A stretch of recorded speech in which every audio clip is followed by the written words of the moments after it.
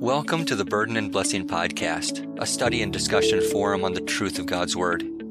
Our summary verses of the books of the Bible introduce us to the theme of each book of the Old and New Testament Scriptures, so that we might have a deeper appreciation and understanding of God's Word of truth. We pray that these brief studies will enable you to get more out of your daily reading and hearing of God's holy Word. Welcome back to Burden and Blessing Podcast as we continue on with our 66 summary verses of the Bible. Joining me today is Pastor Nathaniel Mayhew. My name is Pastor Neil Radical. Nathaniel, what is our verse for the day? We are moving into the book of Ezra, nearing the end of the Old Testament now. And the summary verse for Ezra is taken from the New American Standard Bible. It's from Ezra 7, verse 10.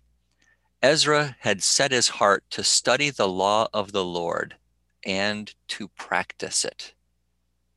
A very interesting verse, Neil, and encapsulates all of what the book of Ezra is about.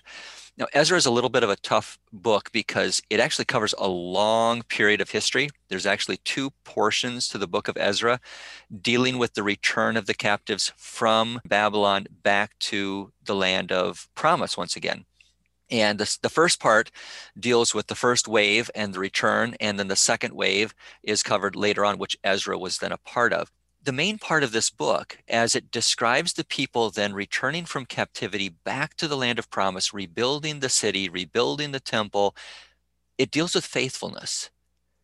And Ezra really gets to the heart of what any revival, a true spirit work revival, is all about.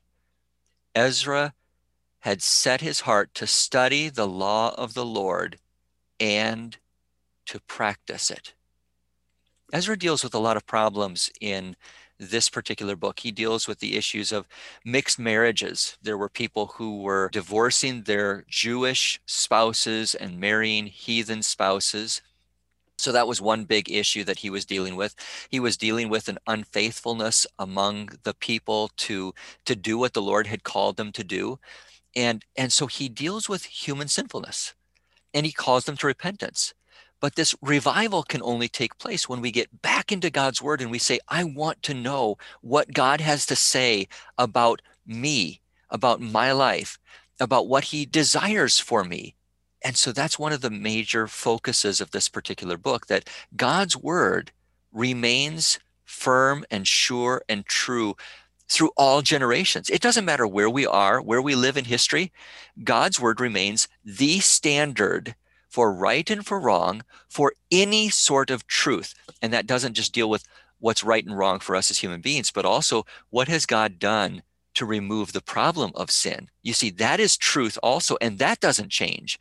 What God has done in order to accomplish our salvation, that is true, always has been true, always will be true. So Ezra has a message for us today too, Neil, and that is, are we going to set our heart to the study of God's word and to practicing it in the days and the hours and the years that he has given to us to live here in this life? I like the way you pointed out, the length of time that was spent there as far as the prophet goes and the timeline it covers, because I think it's important when I read this verse, that word that jumps out to me is not just the heart. He set his heart to do that. So is that sanctified life of the believer wanting to please the Lord and follow his word, but that study of the law. Initially, you just think, well, the Pharisees were obsessed with the law, but we understand from Psalms and so forth that the law is in the broad context here. It's everything that God's word teaches. And you brought it so well about what was the point of the study. Ultimately, it's for us to see Christ. The Old Testament prophets were studying to see the Messiah, the promised Christ to come. And so when he studied the law, it's to see those promises that the Lord was giving to him and to the other prophets and to the people throughout centuries of years about his own son to come and bring that forgiveness and mercy and that eternal life. So the historical nature of this is so very important, because it really, again, points us ahead to 400 or 500 years from that time to see God's promises fulfilled. And I think there's so many good references in the Bible that speak to setting our heart to look and seek after the word of the Lord. Psalm 1 talks about the Christian's faith being like a tree planted by the waters, and his delight is in the law of the Lord, and in his law he meditates day and night. It's not just the law, it's the gospel, it's the promises of God in Christ our Savior. Paul wrote to Titus in chapter 2, verse 1, but as for you, speak the things which are fitting for sound doctrine. Part of the reason we study God's word, just like Ezra did, is to recognize the truthfulness versus the falseness that's in the world today about God, about his salvation, about his promises to us.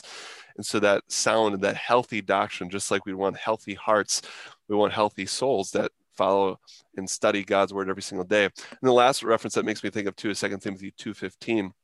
Be diligent, ultimately, be diligent to study, to present yourself approved to God, a worker who does not need to be ashamed, rightly dividing the word of truth. And what encourages me, Ezra, and mentioned all the challenges that he was going through as a prophet, he was diligent to study God's word, to set his heart on the faithfulness of studying God's word so that he could correctly apply that to the lives of himself and the people around him, and remind them of God's promises, to remind them of that future salvation, that deliverance in the Messiah that we celebrate at Christmas time, that he was born, and that we celebrate in his death and resurrection, that he died for our sins and promises eternal life. So like you said, there's a ton here in Ezra, and just a ton in this short verse that reminds us to also set our hearts on that wisdom of God.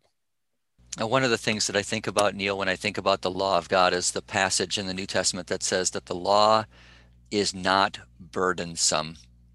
When we are moved by the Spirit, the law is not a burden. And in this closing prayer, this will emphasize this Spirit-worked desire to do the will of God, to follow his law, and to know his will for us, both in his law and in his gospel and what he has done to deliver us from sin. May we thy precepts, Lord, fulfill, and do on earth our Father's will as angels do above. Still walk in Christ the living way with all thy children and obey the law of Christian love. So may we join thy name to bless, thy grace adore, thy power confess, from sin and strife to flee. One is our calling, one our name, the end of all our hopes the same, a crown of life with thee. Spirit of life, of love, of peace, unite our hearts and joy increase, thy gracious help supply. To each of us the blessing give, in Christian fellowship to live, in joyful hope to die. Amen. We invite you to listen for new books each week on Burden and Blessing Podcast, where we believe and confess that every word of God is true. We pray that you will be assured that God's word is pure and is more precious than gold.